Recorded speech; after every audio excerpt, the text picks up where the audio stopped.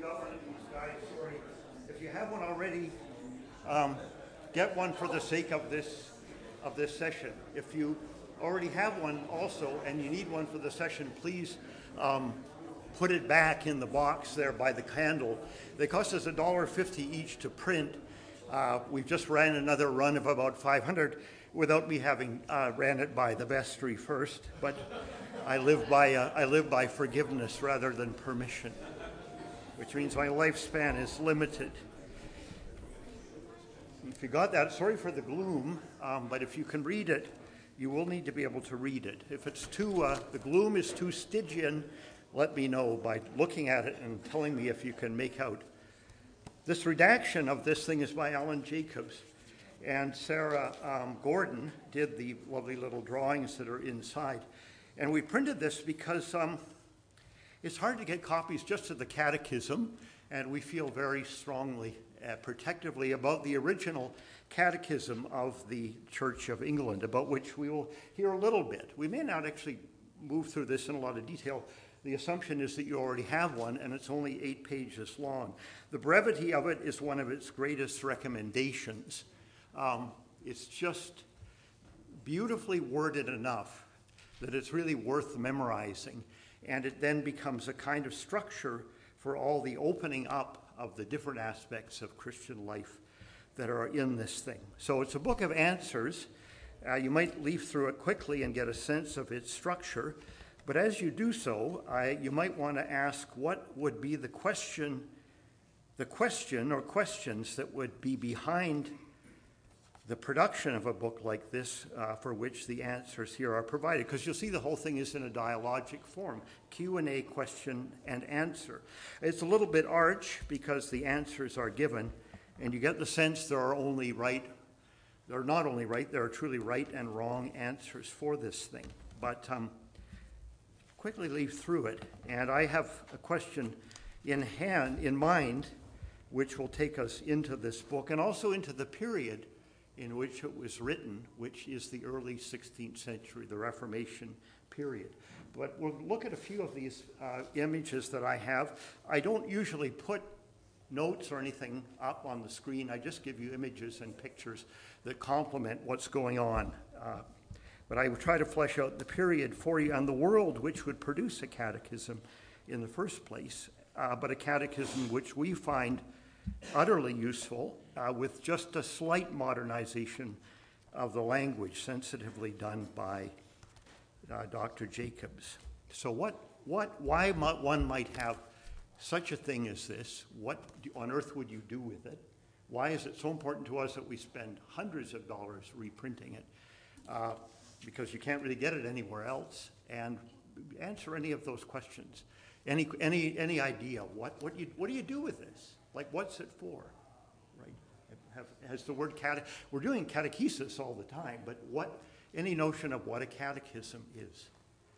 Just, it's a hard question. I admit I wouldn't want to have to answer it, but I'll put you on the spot. All right. Yeah, anybody? Fair enough. To drill your kids? To drill your kids? That sounds good. Now, would you use a book to drill your kids? Drill your kids on what would be the question? What are you going to expect them to give you? What questions will you ask? What answers do you want? What's the substance of the material that you're drilling them on? Pardon me? God? God sounds good. Anything else? Not that anything else is required if you've said God, but life in the church. That sounds good. God, life, the church. Any other questions? What do you think? Pardon me? Spirit? Yeah, that sounds good. I mean, I wish, but I think it's there, and I think it's there in our response as well. I am going to take all these things, without meaning to curtail the question and answer, to say that I think the fundamental question of life to which this book is giving us answers is the question that the jailer put to Paul. What must I do to be saved? What must I do to be saved? Now, this book is being given, and you said to kids correctly, prepared for adolescence, and we'll get to that a little bit. If we can ever get out of that when we get there, but it's for adolescents who have been baptized as children and are about to be confirmed. So it's a chance for those children to prove that they have assimilated, at least verbally, the essence of the Christian faith. What do I need to know? Not just to be saved, but to live a saved life. But they're on their way from conversion to communion. They're on their way from getting in, which they do not remember, to staying in, hopefully. Usually confirmation in the Anglican tradition is an exit ritual. It's a chance for someone to get stamped and then vanish from the church until they come back with their own kids and have to start the whole process over again. We worked a little bit more to take advantage of the richness of the tradition, but you'll see that the first thing that we get in this book, and we'll start with the book. If you want to turn to the page with the waves, which is the first page of the actual catechism text, what happened when you were baptized, and I won't be projecting these things up because it's a little bit redundant. Also disallows me from improvising. The first question is, what is your name? The answer is this one you know. And the conversation continues. It goes on. I'll find my own potted account of the notes here. The godparents are asked, and it's godparents and not parents who stand up for the children. And godmothers and godfathers who give the child his or her name at baptism. Any idea why that would be? I don't know if that's the practice now. If when you are about to give birth, a couple, that you immediately find godparents and say, well, we better find a name for this kid quickly. We want to get... Not usually something we tend to... Any idea why that would be? Just why that would be? I would suggest that one of the reasons was simply the sheer fact of the mortality of both infants at that time, children in general, and adults no less.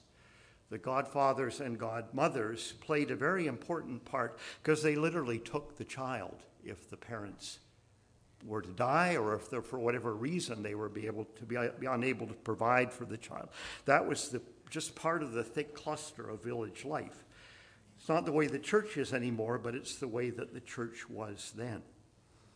And as you read on, you'll see, first answer, they gave me my name when I was baptized. I was made a member of Christ, the child of God, and an inheritor of the kingdom of heaven. Okay, so first you've got a taste of the structure of this. We're not going to go through it line by line, I promise you. The catechism itself is very organized. It's organized around 3 texts which are given, which are the Apostles' Creed, the 10 Commandments, and the Lord's Prayer. A brief explanation of the sacraments at the end, and a brief introduction, which is based on the sacrament of baptism, so we're kind of framed in the sacraments, and then we have these 3 texts in the middle. And as we go through, you will see in a very pithy way, but very list-like way, a series of rather loosely organized, at first sight, requests, promises, actions that should be taken. In other words, if the question is, what must I do to be saved? The project of the catechism is to tell us what to do to be saved, to do, and what to do to live a saved life. Now, Martin Luther is famous for having taken this notion and run with it in a very existential way. Rather than what must I do to be saved, he said, how do I find a gracious God? In other words, the stakes have gone up, and he's asking himself, where in all this? Where in the middle of the church, where in the middle of the communion of saints, do I find some grace in all this? Because what he's saying is that the catechetical structure that he's working under, framed in these texts, framed in this dialogical question of Q&A, what must I do? What must I know in order to do what I have to do? What do I need to know? What do I need to do? And all this is said and been done with, and you're trying to do what you have to do with perfection. you can still find yourself in a very lonely place. This catechism comes on the other side of that Reformation, which was all about grace, and we'll get to grace. But it's using the medieval formularies of the Decalogue, the Lord's Prayer, and the Apostles' Creed as the basic structure of Christian belief. Now, we'll get to that too. How can that be the structure of Christian belief, you might ask? Well, we'll try to answer that. But our first question is to go back to grace and try to figure out how we will define grace. I go to the dictionary first. You got the dictionary quoted very completely. I'm just going to see if I can focus this a bit better. It's perfect. Thank you, guys. Middle English via Old French from Latin gratia, from gratus, pleasing, thankful, related to grateful. Pleasing, thankful. Grace, something that is full of grace, is pleasing and thankful. We're not going to say whether it's a noun, a verb, or an adverb, or an adjective. It functions in all these ways. Simple elegance or refinement of movement, a very nice definition. I remember Moody talking about Gluck and saying every time you turn the page in a Gluck score, it says grazioso. And right to my mind, if I had time, I'd play you the very gracious music that someone like Gluck is writing. It has a beautiful line, it's elegant, it's economical, and yet it's not direct. There are no straight lines, everything is curved. Everything is done with a little extra. It's not minimalist, and yet it's down to the bone. It's not utilitarian. It's got a bit of spring in it. The free and unmerited favor of God, fine, that's the standard definition. Nothing wrong with that. And under that, a divinely given talent or blessing, yeah, fine. Condition or fact of being favored by someone. God, certainly. And it's very nice. I mean, this we kind of understand. It's not the one that interests me, though. What interests me is number 3, which might seem the most oblique. Also a grace period. A period officially allowed for payment of a sum due or for compliance with a law or condition, especially an extended period granted as a special favor. Another 3 days grace. And looking over these, I said, that's the one we're looking at. When the law has asked of you what the law has a right to demand, and you can't meet that demand, what does it mean when someone says to you, hey, that paper's due tomorrow, I'll give you another 3 days. You can't pay the rent? Fine, you've got 2 more weeks. When someone gives you something, as Andrew so beautifully said on today's service, this morning's service, you get something that you absolutely do not deserve. That is grace. Finally, a short prayer of thanks said before or after a meal. A nice way of framing that we're thankful for what we need. A way of, if you like, bringing that out as well. We add that element before we partake of what we need to do of thanks. Takes a little more time. We give it. It's given to God. But it's something a little bit extra in life. Now, going to jump to one of our great Anglican divines. Not just a sort of conundrum or tautology. This guy really is someone to look at. He's never heard of the guy, John Henry Blunt. But he is one of these great writers on the prayer book who one encounters when one is in seminary all the time.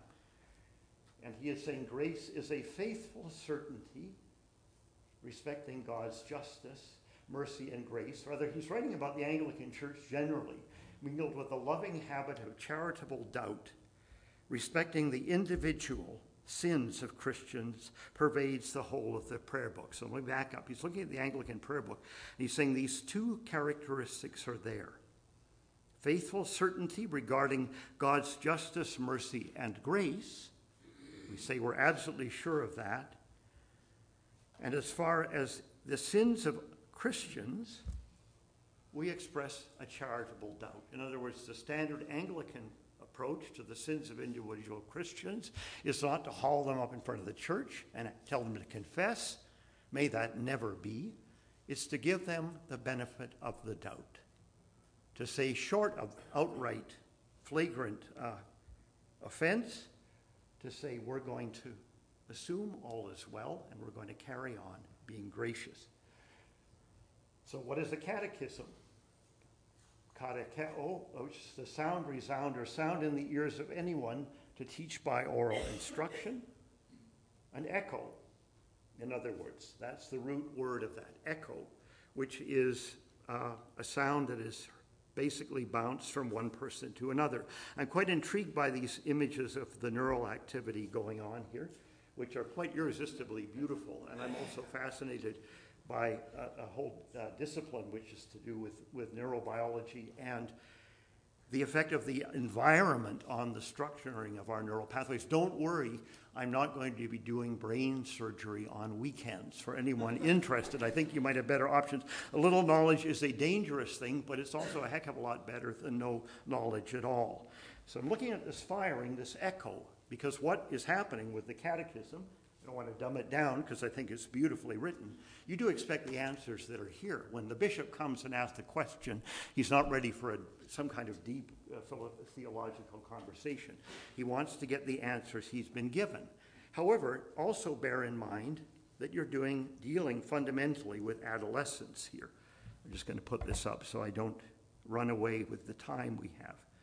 And I'm going to add to this, again, these beautiful images of all this synaptic activity. Another great divine, or not so much divine, writer on the prayer book, Evan Daniels, saying, we need divine grace, not merely in a general way, but to think each right thought, and to say each right word, and to do each right deed. So grace has somehow gone from being a kind of extra that God gives you when you fulfill all the requirements that are set before you, to something you actually need in order to fulfill any requirements whatsoever. I'm just going to skip this, so I find it irresistible. It's talking about just the impact, if you like, that we have on one another, that peer groups have, the power of peer groups, if you like. I'm putting it into an adolescent frame. The extent to which we are linked in more ways than we imagine just by the physical mirroring of the neurons in our brain. And suggesting that adolescence especially is a period in which the power of new groups, new people around you, and the necessity of trying to create a sense of what society is are very much at work. In other words, we're giving this little spiel with its questions and answers. It's right and wrong. This is what you need to know. This is what you need to do. But what's going on inside an adolescent, and now they say 12 to 24 is the bracket for adolescence. For those who thought you were halfway through, forget about it. Or out of it. No, you're nowhere near. that it is not just a matter of hormones raging, the fact that's being put aside, but the rebuilding of the brain. It's use it or lose it.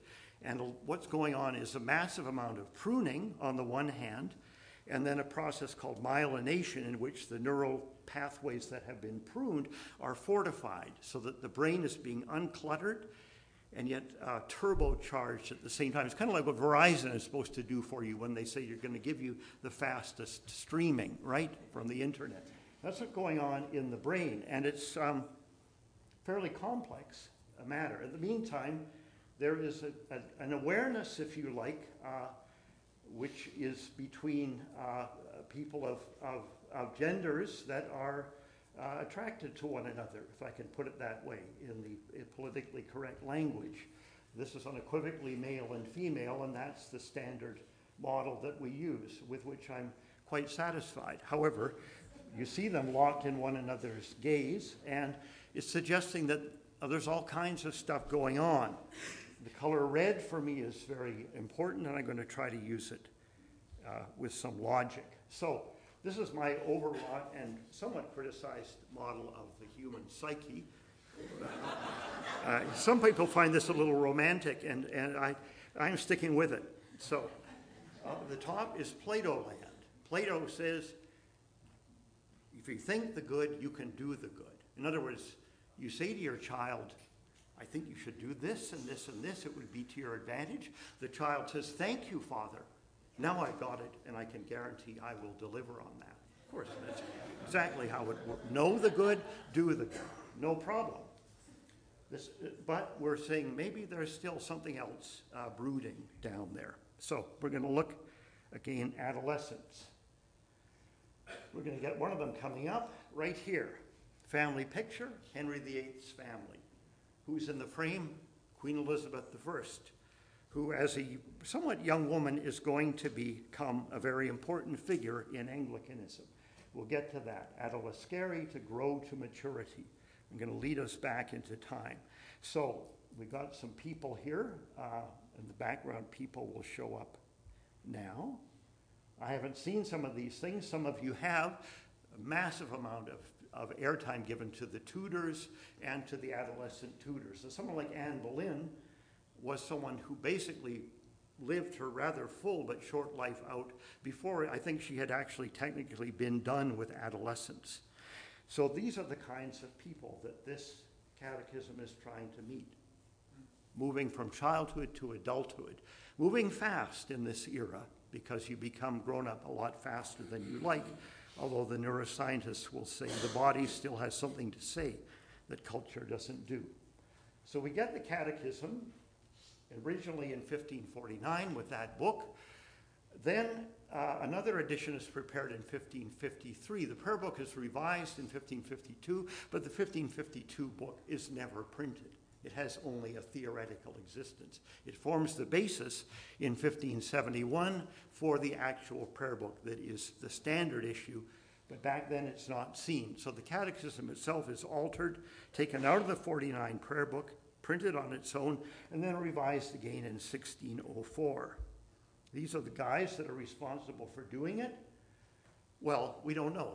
Any one or two or three of these, no one knows, actually wrote it. Alexander Noel, the Dean of St. Paul's, John Poyne or Pone, its spelling is different, the Bishop of Winchester, and Thomas Goodrich, the Bishop of Ely, right? And these are the people that contributed to it.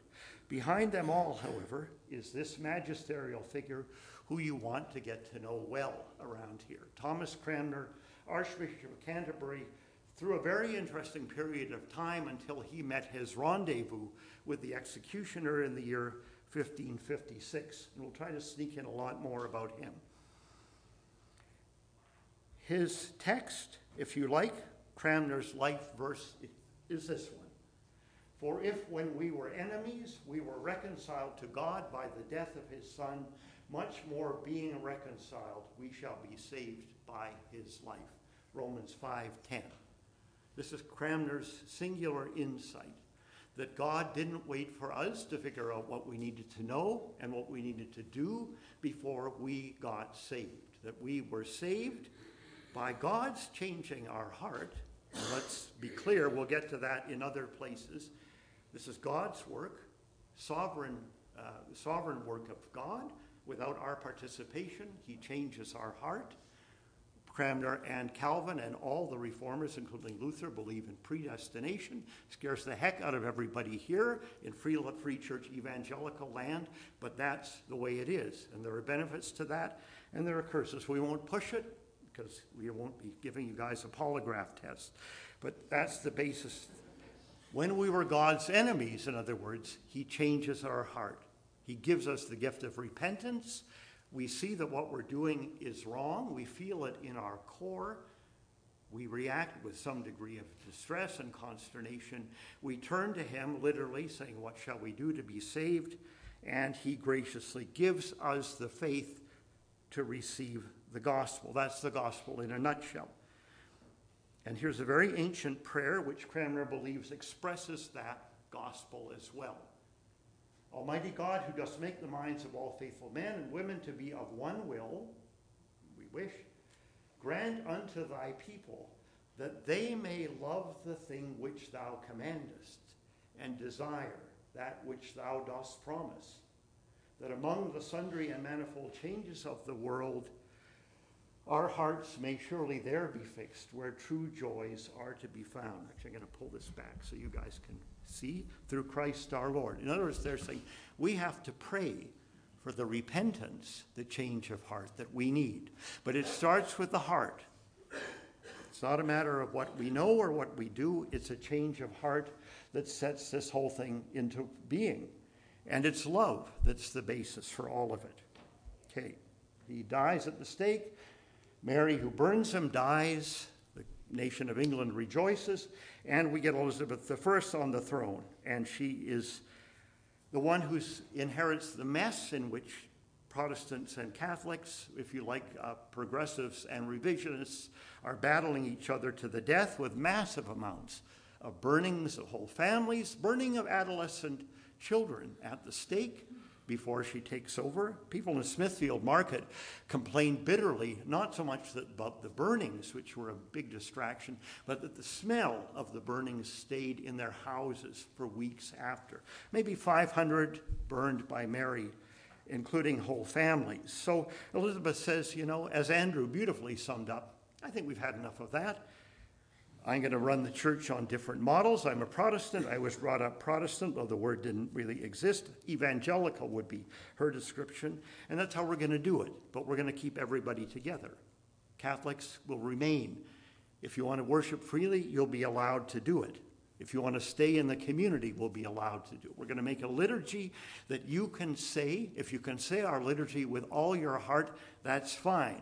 What you believe is your business. That is so fundamental to the Anglican way, I don't even know where to begin saying it. It's the DNA that often didn't make it in the transition into the new Anglican regime, and yet it's core, but so difficult to nuance it because, as Andrew said, it doesn't mean that nothing matters. This is her famous phrase, I would not open windows into men's souls. In other words, that's your business.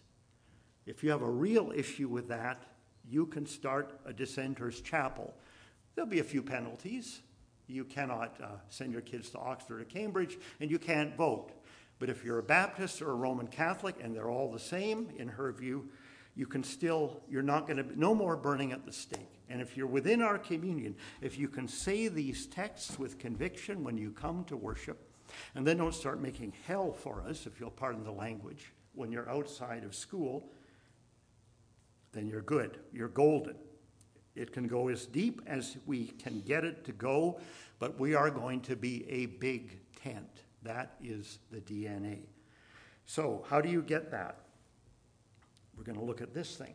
Looks a bit like a guillotine. No, that is not what it is. The next move is the one that all of these people make, and that's that Scripture is the first and last authority in the church. Scripture working in the community in some way understandable in the 16th century, which we have no idea of how to understand, but also working absolutely directly in the heart of the individual believer. In other words, kind of the Protestant principle that each individual with God's word in their hand stand before God, and if you're going to stand before God, you might as well stand before anybody else. And if you can say on the basis of God's word that this is what we ought to be teaching, then we'll have a conversation about it. Now, what's the problem about doing that in, say, the year 1500 or the year 1400?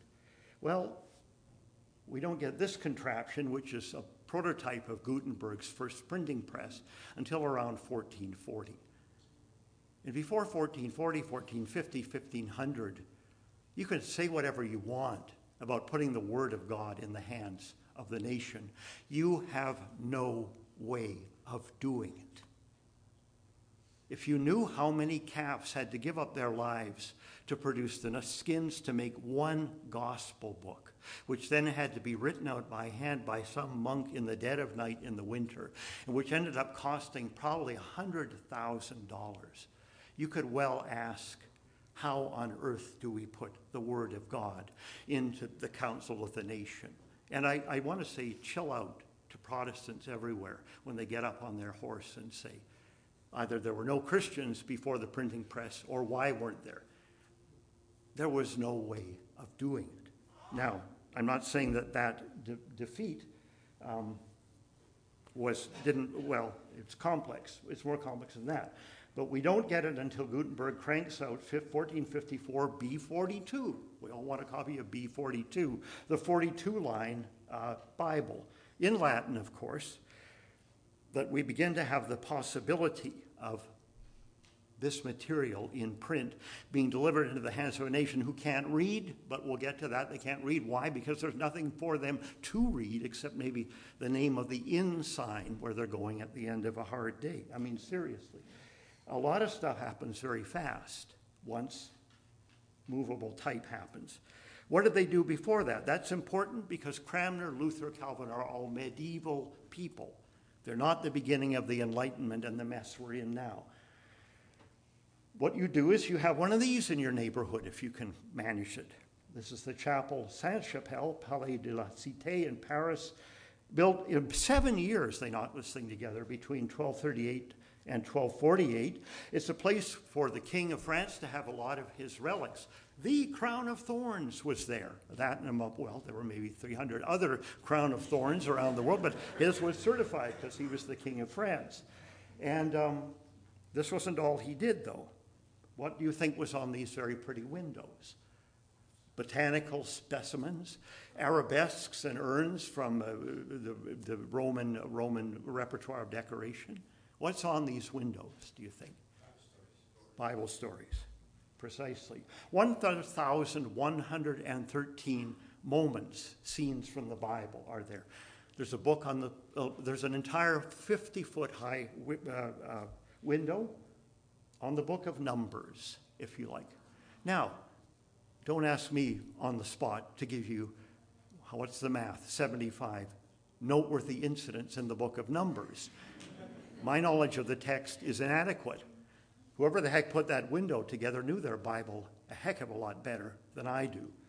However, you will notice perhaps a few significant absences as we go around the Old and the New Testament.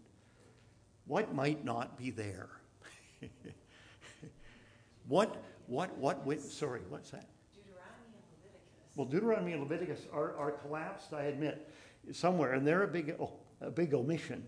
Though whether he would have snuck them in or not, I don't know. I mean, there's a whole thing on kings, which are biblical kings, but maybe also royal kings.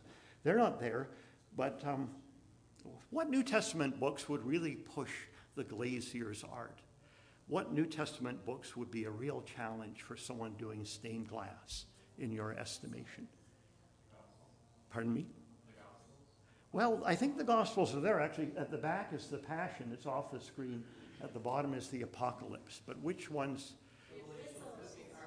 Revelation, I think, believe it or not, is in that Apocalypse rose window. Which? Tell me which. The Epistles. Exactly. As David Daniels said, the books of Romans and Galatians have never been turned into stained glass. Now, we've a little overcompensated for that absence, but he has a point. With all the beautiful affirmation of the power of narrative that one hears, the simple fact is that you cannot gather justification by faith, as Paul puts it, if you're one of the poor slobs coming into your church. But every church in Christendom was built on this model, okay? So that's the basic plan. There's just two. Okay, those are 2 moments of Exodus. That's the kind of detail that they're doing. That's the final play. You can see the guy cutting the lamb's throat and pouring out the blood, daubing it on the lintel. And there on the other side, the angel with the bloody sword leading the Israelites out. So they're reaching a degree of engagement with the text in this stuff. All right, so that's fine. And if you're the King of France, you can soak that up. You can probably also read Latin, and you probably have enough money for a handwritten manuscript. In your average English parish, this is what you get. And there are literally thousands of these Norman churches over the entire British landscape. What I'm saying is that if you're doing catechism in this era before Gutenberg, the building itself is your basis for catechism. It's your text. It's your book. And in every one of these little books, little buildings, which are all designed around a similar plan, they would have what they could of that program. On one side, usually New Testament, on the other, Old Testament in terms of the glass windows. Every square inch was painted of these buildings as well.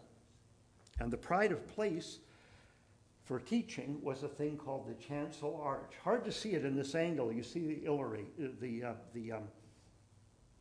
shadow of it there. What is the chancel arch? It's the arch that separates the nave, which is where everybody sits, from the chancel, which is where the religious characters, professionals, do their thing. And this area is always smaller. Back here, there's the vestry where you put on your fancy stuff. And that's where you do. The altar is in here, right against the back window. And this thing that separates the two zones looks a little like this. It looks like this now, but it didn't look like that in its day. That's what we see now in your typical English church, right? It's all white. It's all beautiful stone. We get this, well, some of these churches are real duds. I mean, you realize when you go to every one of the 10,000 Norman churches, there's still only about 100 that are really worth looking at. And some of them can be pretty ugly, you know. And they don't care over the periods of time what they just slam in there, whether it goes or not. Quite barbaric in their remodeling approach. However, there's still something noteworthy in all the expenditure effort that went into these things.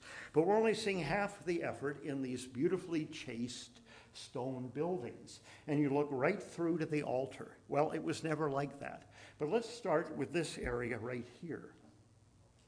The area above the altar. That's the sort of main part of the chancel wall. They sometimes have to move the roof around. But we didn't see it like this. This is what it would have looked like in that period. Now, stone and water-based paint are not a marriage made in heaven, especially in the northern climates. The paint falls off. The worst thing that happened to all these things was not the Reformation, in which they were whitewashed over, because the whitewash did a wonderful job of preserving a lot of this painting. The worst thing happened, there was Victorian restorers in the lines of Gilbert Scott in the 1890s who decided they should be touched up with varying degrees with oil. But regardless, this image, which I will decode, it's a bit murky as they all are, was painted on every single, there are always exceptions, church in Christendom at this time, certainly in the West, not in the East. That's a whole story. So who do you think that is up in the middle, waving his hands around? Who's that guy? What do you think, looking at him? Jesus. Right.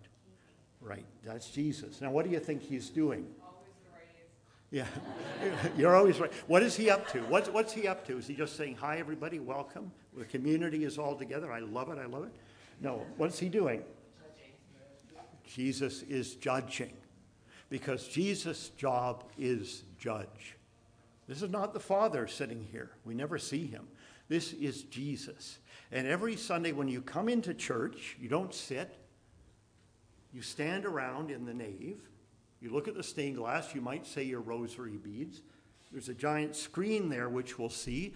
And on the other side of the screen are priests saying something in Latin. You don't understand a word, but you wait for a certain point and they ring the bell and they'll lift up the host and everybody goes down on their knees and they say, I've seen my Lord today. I've seen my Lord. Hocus pocus. They say, hocus corpus meum. This is my body. And everybody goes home happy. They've done their bit. That's their education. There's no sermons. They don't understand a word of the text, which are read in Latin anyway. They don't understand. It could be in Chinese. It could be the National Theater of Beijing or something, for all they know. But they got to be there or else. So they go there. But the one thing they know is the pictures. And the one thing they get to look at is the beauty of the Lord's Supper going on there, the Mass every Sunday. Nobody receives. Understand, only the priests receive communion. Nobody gets to go on the other side of that screen. But you do get to spend hours contemplating this. Stefan Lochner, The Last Judgment, 1435. And this whole movement of medieval piety reaches its peak as we get toward the year 1500. What's he saying? There's the Virgin Mary on one side, and there's John the Baptist on the other, more or less the same. On Mary's side, Venite benedicte patris mei, come ye blessed of my Father. Now, if Jesus is judge, you don't want to spend much time with him, right? The idea of gentle Jesus, and the whole Sacred Heart stuff came about because of the Reformation, right? There was no love of Jesus in the Roman Catholic Church in this period. Only fear, pure fear. He's the judge. You went to Mary if you wanted someone who had a heart, who was going to listen to you. She's saying, come, my blessed of my Father, and you can see the blessed down there, hard to see because there's so much going on. Nice big building, looks like a church. Surprise, surprise. Over on the other side, a bunch of people with wings flapping around, chaos, people waving their arms around, looking generally miserable. Discedite maledicti, depart ye cursed. You know where you're going. So, this is the model. You see it outside. If you had a big cathedral, I think that's Autun, you get that on the west door. When you go in the door, you see that thing over you. The judgment, right? There he is. Nice people, orderly, happy down there in heaven. On the other side, people wriggling around and getting thrown into the mouths of various beasts. The artist had a lot more fun with hell than heaven. There's a great joke by a Lutheran that said, after 10,000 years in heaven, we're going to have to get some money together and get a guided tour of hell because there's so many interesting people down there. Well, we leave that. There's the text actually painted on in a little church in Oxfordshire. You can see they're rising out of their graves there, trumpets with angels, and then a bunch that are rising up but wishing they could just go back in. So this is the medieval church that is our teacher. And you can see there's a great big screen down the middle. And the whole church would have been painted with this stuff. The stained glass technically reduces the amount of available light by 70 or 80%. The deep reds and blues, so it would have been very dark, very lushly painted, lavishly painted with expensive blue and red pure pigments. As much as they could, it's all going to fall off the stone, but it's going to stick to the wood really well. Up on the top, they have this thing called the rood or rood, and it's a little grouping of a crucifix, once again Mary on one side, John on the other. Here's a bigger image of it. That you might look straight through that, or you might have a chancel arch in which, this is a little timed thing, in which there is a painting. So that grouping might be slapped right on the chancel wall. And I'm going to sneak forward. There is a surviving painting. These are all called doom, by the way. It's funny. They could look at the Last Judgment and generically call it the rapture. We're going to heaven. Or, you could look at the other side and say doom. What's that great line that, who was it? It's Scoggs, one of the great theologians, I think at Union Seminary, someone said, how do you define the rapture? N.T. Wright tells this joke. He said, well, it's when I look out the window and see a bunch of people going up to heaven and I say, well, I'll be damned. Well, that was sort of their, pardon me, hope there's no children here. Okay, they call it a doom. But you can see the outline of the cross in the middle and Mary and John there. So what's at the back? Well, they kind of pulled Jesus off to one side and Mary and John on the other side. I'm not sure, but that's how they've done it. So over on this side, a bunch of happy people. St. Peter welcoming them in. Of course, he looks like a bishop. And then on the other side, there he is. Everybody's happy. They're kind of chaste. Of course, kings are getting in. Of course, other bishops are getting in, naturally. On the other side, hell, much more interesting. And there it is. All kinds of fascinating creatures and monsters. Now, if you're so inclined to take any of that seriously, and they are encouraging you to do this, because people are facing the possibility of death in the year 1500 all the time, then at some point in your life, which is probably no more than now, these fundamental questions are going to come back to you. What must I do to be saved? And you're going to come and ask somebody. You're going to go to confession, which is the one thing that the priests did. And like everything else the church did, it was dependent on you having the money to say it. Now, they had a wonderful thing called purgatory going there. We won't go into that. It was a great loss to the church because you could earn a lot of money on it. Why?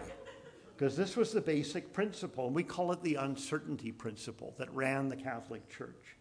How do you know which side you're on? Come the blessed of my Father, depart you cursed. And they're saying, was facere quod in se est. Do what is in you, which in other words is do your best, God will do the rest. What's wrong with that? It sounds very nice. Well, not so, because how do you know you've done your best? Well, I don't know. Where do you turn to find out? The church will tell you whether you've done your best. And if you haven't, there's a lot of actions you can do and a lot of money you can pay to make sure that God is going to be pleased with you. still might have to spend a zillion years in purgatory. So it's all based on a principle of uncertainty. I'm going to race through it because time is running out. Now we get to the adolescent brain, and to put it short, uncertainty and anything based on fear has a special privilege. The whole fear system in our brain is one of the most robust, elegant, and powerful neural systems in our system. It's how we survive. And adolescence, according to one person I'm reading, is suggesting that as the frontal cortex begins to get a massive bit of pruning and strengthening, which is where you work with rules and you consider, you judge what actions to take. I mean, that's really rough, forgive me, and probably wrong, but the fear system is very robust when you're an adolescent. So oddly enough, it's a reward system which says you can take risks and get away with it. And the two kind of balance each other out in a very unhelpful way. But anything that's running on fear is working fine. And a lot of the church is in a very adolescent place spiritually. I'll be perfectly frank. And as a pastor, it's very hard not to pull the fear card out. It's irresistible. Everybody falls into it because everybody has fallen short, etc., etc., etc. So it's what keeps the church running. Cranmer's trying to make this statement. I probably go a little longer and then I'll be out of here. Same statement. We were reconciled to God before we did anything. And in Cranmer's commonplace books, a little quote by this guy Melanchthon, Luther's henchman, who says, what the heart desires, the will chooses, and the mind justifies. You're going to hear that a lot around here. What does that mean? Instead of just back and forth between what do I know and what do I do, and do I know what I've got to do, and did I do what I know I have to do, etc., he's saying the heart is down there, and we're forgetting about it. And not only are we forgetting about it, it's actually the most important thing. The heart is going to tell you what you're going to do. It's going to tell you what you want, what you love, what he said, and what the heart desires, the will choose, and we'll just bring the mind in later to justify, to rationalize, to say, well, that's why we did it. And we'll find some theological explanation, and that's really not so difficult. So what Cranmer is trying to do, and then I'll let you go through all this, is resolve uncertainty with a principle of faithful certainty. So, very fast running through. That's a church, Anglican church, 1688. The Anglicans didn't get to do churches. They had to inherit medieval churches and make them work. But a prayer book church got to be built in abundance in the 17th century. The Friar of London was a huge help. This is maybe my favorite, St. Mary Ab Church. We'll just have a quick look through it. Gorgeous thing, you know. It's one big room. They were called auditory churches. The floor is wood. The walls are plaster. The windows are clear, so you can read your prayer books. And in the ceiling is a beautiful painting. Yes, there is a painting, and then just the words Yahweh, the tetragrammaton on the top. So that's the way it's laid out, auditory church. Communion table, one big square, everybody's in it. No separation of the holy, the sacred, and the profane. You're all in one big room.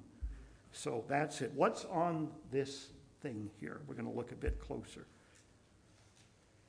They've taken the paintings away, but they've given you these texts, the Creed, the Decalogue, and the Lord's Prayer. 1604, they add, where is it? The communion table. This comment, the order of the Catechism is eminently instructed, is privilege before obligation, faith before duty, grace before both faith and duty. Now, seeing we're running out of time, and I'm over time, where does this happen? You've got all these books, all this duty in here.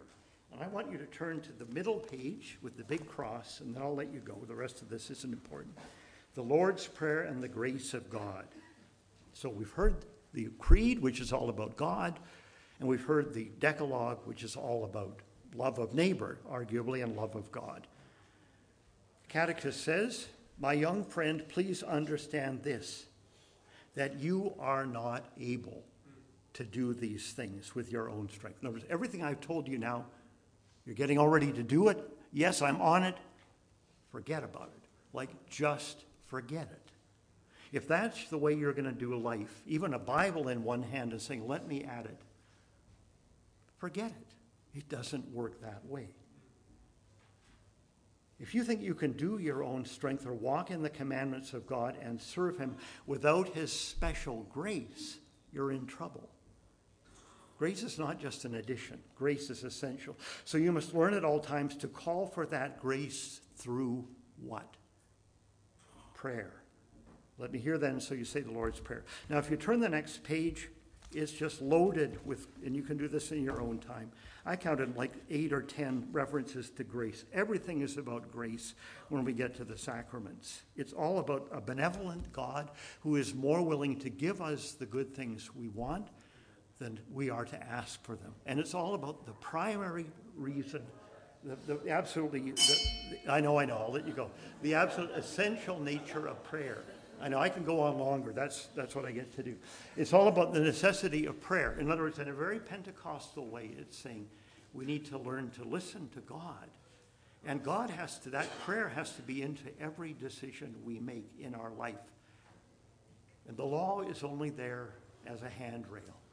But prayer is supposed to be the way we get through our daily lives. It's supposed to be more and more what makes us what we are. Prayer to a loving God who we can trust, who's going to be more inclined to bless us because he loved us before we ever got our act together than to curse us. In fact, there is no possibility that we will be cursed because we have eternal assurance that our salvation is guaranteed in Jesus. So that's all. You can read the rest of it on your own. Sorry to take up so much time. Fantastic. If we do that in our building with the 10 lights, Yes. that was fantastic. Thank you. Thank you, guys. Thank you.